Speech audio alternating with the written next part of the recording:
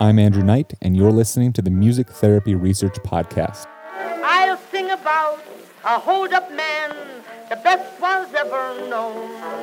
He came from old Missouri State, where people must be shown. He'd get aboard the Fast Express and holler, hold them high. Don't any man take down his hands unless he wants to die.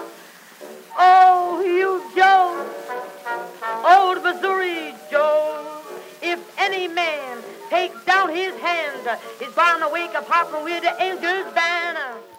In this episode of the Music Therapy Research Podcast, I'm pleased to welcome Dr. Robert Groene, again continuing our Music Therapy Perspectives editorial board series here. And Dr. Groene is an associate professor and the director of music therapy at the University of Missouri at Kansas City.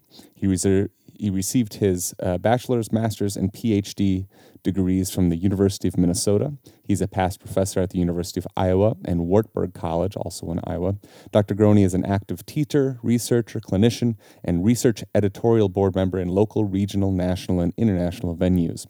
He was a past nominee for president-elect of the American Music Therapy Association, past president of the AMTA Midwestern region, former co-chair of the AMTA Standards of Clinical Practice, and a recipient of the AMTA Service Award. He's a former interim associate dean of academic affairs at the conservatory, a recipient of the Muriel McBrien Kaufman Conservatory Excellence in Teaching Award, and a recipient of the Kaufman Conservatory Service Award.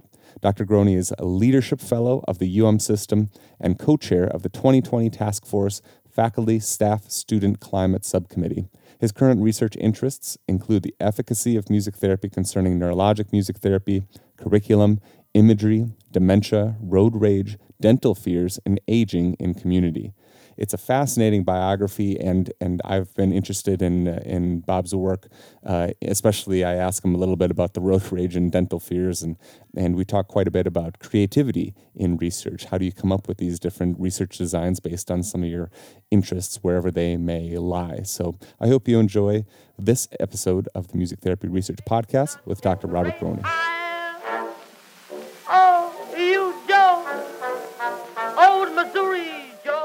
I'm pleased to welcome Dr. Robert Groene to the Music Therapy Podcast, Music Therapy Research Podcast, that is. And I'm wondering if you'd start with the question we always start with, which is, how did you first get interested in researching music therapy?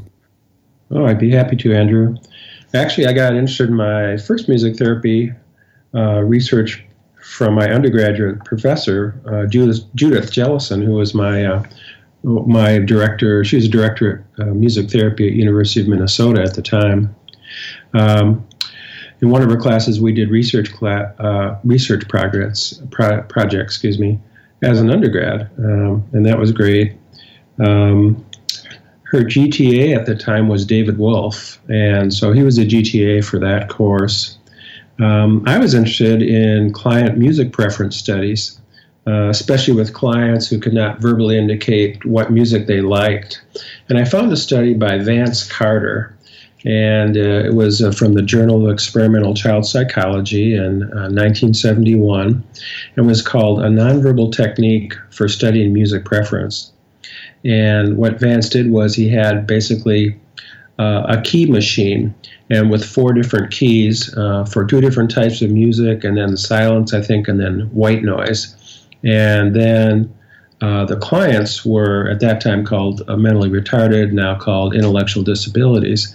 And so he was trying to find out their music preference without them having to tell him, because they probably couldn't do that. So they used headphones, and he'd do, as long as the button had, each of the 4 buttons had a spring on it. So as long as you press the button down, you could hear whatever the stimulus was. And so, and he would randomize the stimulus among the buttons every 2 minutes. And from doing that for a period of time, he determined what kind of they preferred. And so I can't remember exactly what I did to try to duplicate that as an undergraduate, but I do remember David Wolf really liked that study by Vance Carter. It was Carter and Spradlin, actually. Because it's funny, because I was teaching David's David Wolf's text that he and Eric Walden did on pediatric music and pediatric medicine this semester. Mm-hmm. And I noticed in the book that they have an attached CD and a program so that a child patient could indicate his or her preference for different songs from albums like Disney and Sesame Street and others. And what the child does is they click on the excerpt with their mouse, and then digital timers start counting how long a child remained at each song choice. Not unlike the Cotter study, just 40 years later, and in the digital age. I wasn't sure if this was a coincidence or if David actually recalled the Cotter study. But in a similar fashion, I kind of glommed onto that kind of research idea. So I remember Jane Stanley hooked up mercury switches to the ankles of infants, which would trigger from one ankle either the mother's voice or from another ankle, I think it was a sound stimulus. And I remember her saying that although they could not speak yet, of course, it didn't take a very long time at all for the infant to find the mother's voice, even when Jane would switch and randomize the conditions amongst the mercury switches. So in my career, I ended up, this kind of leads into the second question on kind of the music, kind of the studies some of the studies I enjoyed doing that I think about. And one was a music therapy preference line in a few studies I did. The first one was kind of my dissertation study, and it was called Effectiveness of Music Therapy Intervention with Individuals with Alzheimer's type CNL dementia. And with those folks, I was looking at Alzheimer's folks who did a lot of wandering in the nursing home. And so I used two independent variables for that. I compared doing music therapy session with them on a one-to-one versus reading to them. And so for the dependent variables, I checked and see how often they wandered, baseline wandering up and down the halls of the nursing home. And I checked on their mini mental state, cognitive state with a mini mental test. And then I also checked on how long they stayed in the area with me when I did either stimulus, the reading, or the music therapy. So that was called the seating proximity area. And it's interesting, this study was done my dissertation was in 93, probably was in 92 summer or 91. But this is long before I'd known anything about neurologic music therapy. And here I was with pedometers kind of latched onto me, following people up and down the halls to get their stride length from their ankle to their ankle, and then putting that on the pedometer and attaching it to them so I could find out the distance they were traveling. So this is kind of the fun things about research to me, is how to work up the technology, and it doesn't always work. But those who are in wheelchairs who wandered, I put on a bicycle mileage counter, a cyclometer, on their wheelchairs, check out that distance. And then we had people with irregular gait that a pedometer just wouldn't work. So I hooked up a mercury switch to a counter I got at my local Radio Shack at that time. And it counted the number of steps when they did an irregular pace. So I counted their wandering that way, which is kind of fun to do that. And as far as the conditions, I read to them things that were interesting during their life, from reading their life history, all right? So some of the people, actually I had 5 boxers in that study, and there were 30 people in this study, by the way, which is one of the first studies that had that many people in music therapy with Alzheimer's or dementia in a single study. But 5 of these 30 were former boxers, and they had diagnosis of dementia pugilistica, blows to the head. And I showed them pictures and read them a little bit of Muhammad Ali and that kind of thing, right?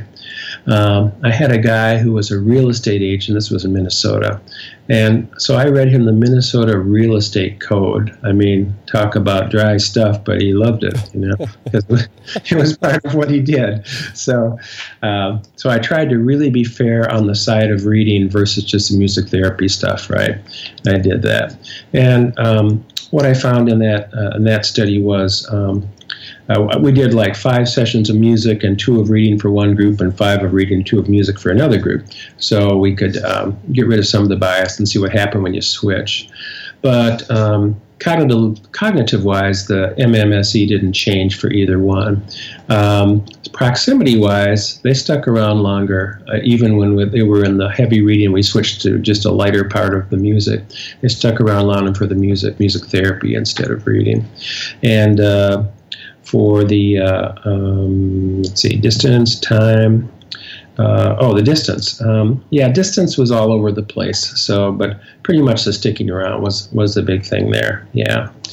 So that was, I kind of find out, I was trying to show that music was, powerful and efficacious. And then I did another type study on a music preference too, later in 2001. This one was called The Effect of Presentation and Accompaniment Styles on Attentional and Responsive Behaviors of Participants with Dementia Diagnosis. Try to say that 5 times in a row fast. Right. Great title. Yeah, great title. Basically, 8 folks with dementia, Alzheimer's nearby UMKC at a nursing home. And I did sing along with them. So we sang all the old kind of stuff, You Are My Sunshine, Home on the Range, that kind of stuff. And I did it in 4 different conditions, a live condition and a tape condition of the accompaniment style. Because I was checking on, let me back up. On this one, the reason I even did that study was I was there doing some other work, and I noticed an aide trying to struggle through leading a sing-along. He was semi-musician, maybe. Just kind of didn't know how to do it, messing up his F chord, single strums, out of tune. I noticed all the folks pretty much were falling asleep or wandering away. I thought, we could do a lot better than that, And so I honored him by emulating him as one of the conditions. So I'll do an audio here. Side by Side was one of the songs. So I tried to do as crummy a job as I could on Side by Side, or just like for a beginning music therapist who just barely gets the F chord down, And I tried not to be syncopated and everything. So the simple condition of accompaniment was this. Oh, we ain't got a barrel of money, maybe we're ready to have fun, but we travel along, sing the song, side by side.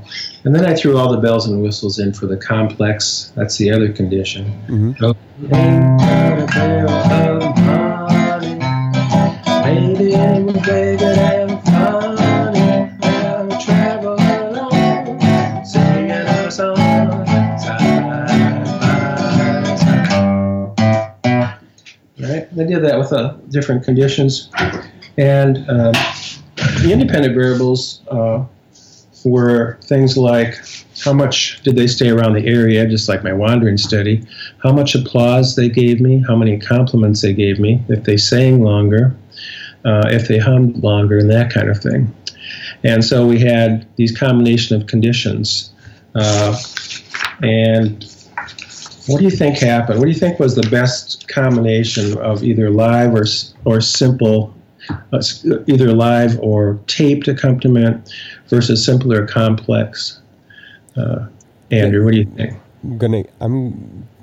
One of the things we always want to be able to say is that live music is always preferred for, especially in terms of engagement and everything. Yeah. The other part, simpler or complex, sort of, I guess that would be a tougher question because I'm not exactly sure on the cognitive abilities. Somebody with a higher cognitive level, maybe they'd be able to preach that complex, but when they have lower cognitive level, it seems like we should go with a simpler accompaniment. You would think that, but the ability of the guitar on that complex also is the rhythmic part, right? And so we know rhythm kind of innervates at the brainstem, right? And so you get really moving even if you don't have a lot upstairs. And that's all I can think of, because the live complex was usually the best. The recorded complex was right in there too. Live simple was way down, and recorded simple was even farther down as far as these dependent variables. Well, even though it was 8, this was a nice rationale I would say to my guitar students is, the quality of musicianship can affect the quality of client response. So you actually have to up your game on guitar rather than just what you're doing right now. Right. So that was kind of what happened on that one. Let's see, another study I did was I was interested in workforce issues of music therapy. That one was called Wanted Music Therapists, a study of the need for music therapists in the coming decade, Music Therapy Perspectives in 2003. And the executive board asked me to check on some workforce issues of music therapy at the time. And so I did. The most interesting thing of that study was the graph in it at the very end. And what I'd done was I compared music therapy, numbers of music therapists versus numbers of people in all different kinds of disciplines. And I compared that to the ratio of professionals to the U.S. population, which at that time was 280 million.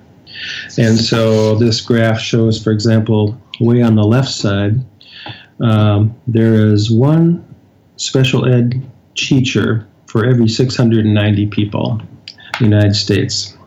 And then if I go into the middle, let's see, there's there's one home health aide for every 375 people in the United States. Move into dentists in the U.S. Let's see, a lot of dentists. But we go to music therapy, MTBCs. There's one music therapist for every 127,737 people in the United States. If you take just those who are CBMT folks, and I estimated, how many were there, it was 1 every 83,000. And if you assumed at that time, and it'd have to be an assumption, there were 10,000 music therapists out there, it would still be 1 for every 28,000 clients. So, and this is a striking graph. It's been used a lot by executive board and other folks talking about the need for more music therapists. So that was kind of interesting. I did an update. I haven't published, but an update on that is pretty similar. Almost we even have lost a little more ground because some of the other professions have actually gained more in their numbers than we've gained in our numbers. As opposed to the and the growth of the country, another 40 or 45 million or so, probably to this point. Yeah, what are we at, 330 million or something now? Yeah. The latest research I'm doing, I'm in what's called a consortium on aging at UMKC with several other disciplines, medicine, law, nursing, psychology, biomechanical engineering, some other folks. And we're working on a project that deals with going into a brand new facility for seniors that's being built in a nearby area. And it's just totally wired up. So actually we'd say wireless up now, right? Because they have sensors everywhere for them, bed sensors. They have wearables they'll wear. It's gonna check all the physiological data, and we're tying that in with Amazon Echo equipment, so they can walk out. They have a little kind of a campus area there, and there's sensors even when they walk out. And so I'm going to try to do music therapy in there to see how effective that would be. I'm thinking more for like if the physiological data shows some anxiety there, how music therapy could get in and even get in remotely and try to work with clients, for example. So that's kind of the latest stuff I'm looking at. And you know what's interesting about when I even listen back to it, the creativity that it takes to do research too, because when you think, as an example, pedometers, right? You said, and cyclometers and everything. Right. You're right. There's no protocol that just existed out there that you said, here's a protocol. Here's exactly how to do a research study. No research study just exists in our minds where if you're a student or a young clinician and you're starting out and you want to do research, it's not like research is just sitting there for you to do. You have to be creative in this. Two of the examples that I think you're such a great example of the creativity, besides a couple of ones that you listed, are I remember it must have been like the mid-2000s or so, is the dentistry and the road rage stuff. I just thought it's that kind was of a joy to be a researcher. I really think that, I know one of your questions is what advice do you have for new and excited music therapy researchers? I would say for a brand new person, start by casting a wide net on whatever you want to study. And then start reviewing the literature, see what's been done, and start to hone in on what can be done with quality in the time that you have to do it. Because those are all factors, of course, in the way the higher ed system works. That's why the end of our semesters are so nuts, because we're working Monday through Friday, 9 to 5. The hallways are virtually empty on Sundays, that kind of stuff. So there's some evening stuff. It's just the way the constrictions are. I also thought highly considered the advice that our prominent music therapist researchers are giving regarding current protocol for whatever type of research you wish to do. And there's really nice advice lately. So coming from all kinds of nice research leaders in music therapy here. I just recalled, Sherry Robb and Deb Burns kind of starting the ball rolling in one aspect there, and lots of people talking about how you should do things for evidence-based research, for example, but lots of advice on how to do qualitative research too. Mm-hmm. Then I said, have fun doing it. I mean, really, you really want to have fun doing it. Really, something you want to know. And then I'd say read widely, not just music therapy studies, because we're serving the whole client. So, and often, you might want to be part of a team or collaboration, right? Transdisciplinary team or interprofessional team, as some of the research that you've done as well. Yeah. And did you get any particular advice from when you're talking about Dr. Jellison and some of the other people that you were working with initially? I mean, do you recall specifically when you were did some of that advice stick with you? And is this some of that advice about having fun and so forth? I think some of it was indirect, because watching them as models, right? Though you also glean things like, you really have to get rid of as much, in experimental studies, you have to get rid of as much bias as possible, right? So you have to make sure you equalize things, and you do random selection and all of that. And most of those concepts I learned initially from Dr. Jellison and David Wolf. Yeah. Mm-hmm. And when you're talking about the research, and maybe this goes back a little bit to your the new analysis that you're talking about, because it's not just about having enough clinicians to serve everybody too, but making sure that research is a part of us, making sure that we're getting out there so that clinicians have access to these other clientele. How do you see the role for the future of music therapy research in terms of maybe being able to fulfill that call that you put in the 2003 paper and that you're probably putting forward again in terms of, can research help us get more clinicians out there into the field? Yeah. I know AMTA was taking some of that data, especially that nice-looking chart, and showing it to folks on why we need more music therapists in the field. And then, of course, there's the issue of can a music therapist clinician also do research, right? Do they have the time? But if they're part of a team, like it seems like there's more collaboration these days and more teamwork, maybe that could happen, right? Could they do a certain part of it? I think about Deb Burns and her team, her research team, which is not unlike a lot of scientific labs. I think about Elizabeth Stegmuller up in Ames, Iowa, who's got her own lab and doing some nice studies on physiological. So, I also think maybe it would be nice, ideal, of course, if you could build in an effort, if you were getting a job as a music therapist, to advocate for, I will need some time, not only to plan, but I need to do some research to keep our continuing education and research aspects going in music therapy. So that may be a tough sell initially, but I think that might kind of be a nice thing to try too. Especially when you're talking about the future, this part of it, and you're mentioning, teams and all that stuff. I'm just wondering, do you have any particular opinion or do you have any thoughts about the Music Therapy Research 2025, the whole thing, again, since you mentioned AMTA specifically, since our professional organization is sort of pushing this, what does the future of music therapy look like? Do you have any perspectives on their report on that? I don't know if I've read their report totally or not, but I do have perspectives on the future. First off, I'm astounded by the almost instant access of any recorded music on the planet with a few clicks or directives to Alexa or Siri or Echo, and now even Google has their own. It increases our sound palette, besides what we've had on our improvisational palette. So in some ways, and that was, in my time, we had to go to the Stax to get research, right? Or we had to go to get a record or something, right? When you free up some time for that, for our main tool, hopefully then we can do some even more things in research and not be burdened by trying to find the right music. I did a dental study, wasn't published, but at the dental school at UMKC.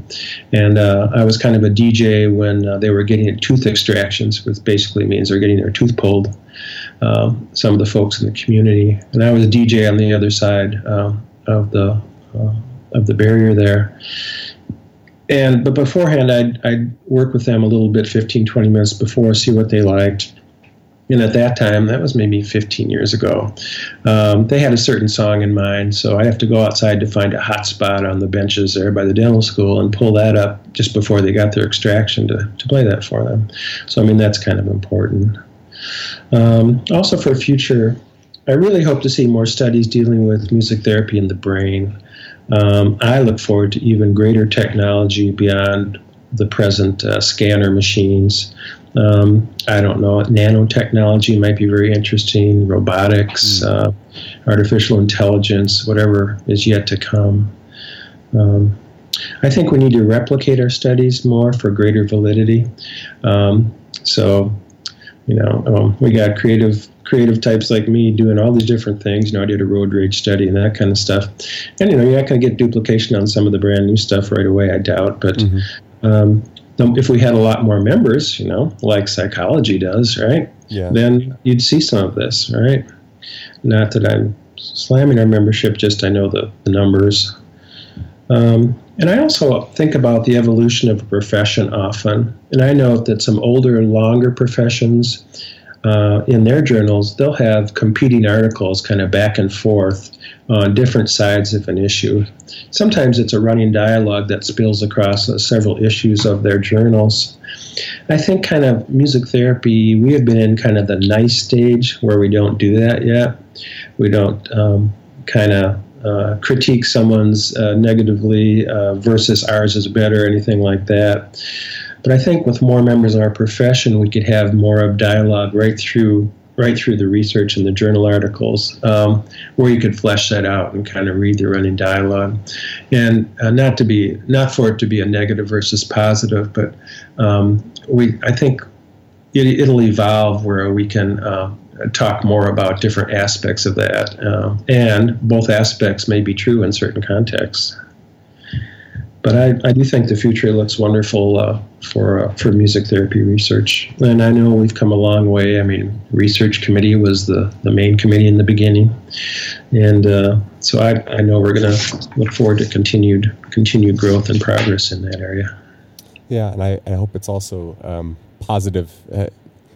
This time of year, like you said, it's tough since we're recording this, around the end of the semester and before our schools, depending on if they're trimester or quarter or whatever, they're taking breaks and all that stuff. But yeah, like you said, it's also really inspiring being around students when they're really coming up with some just off the wall kind of creative ideas in terms of what they want to know, because they have such interesting questions about music therapy that I never would have thought of. But it's fun to guide the research process, and it makes you feel like the future of research in music therapy is good, because we've got a lot of creative folks coming up who want to try out a lot of things to help a lot of different populations that maybe we never thought of as well. So, yeah, absolutely. It's a kick walking through any poster session these days and talking to folks on how did you even think of that? Yeah. Yeah, exactly.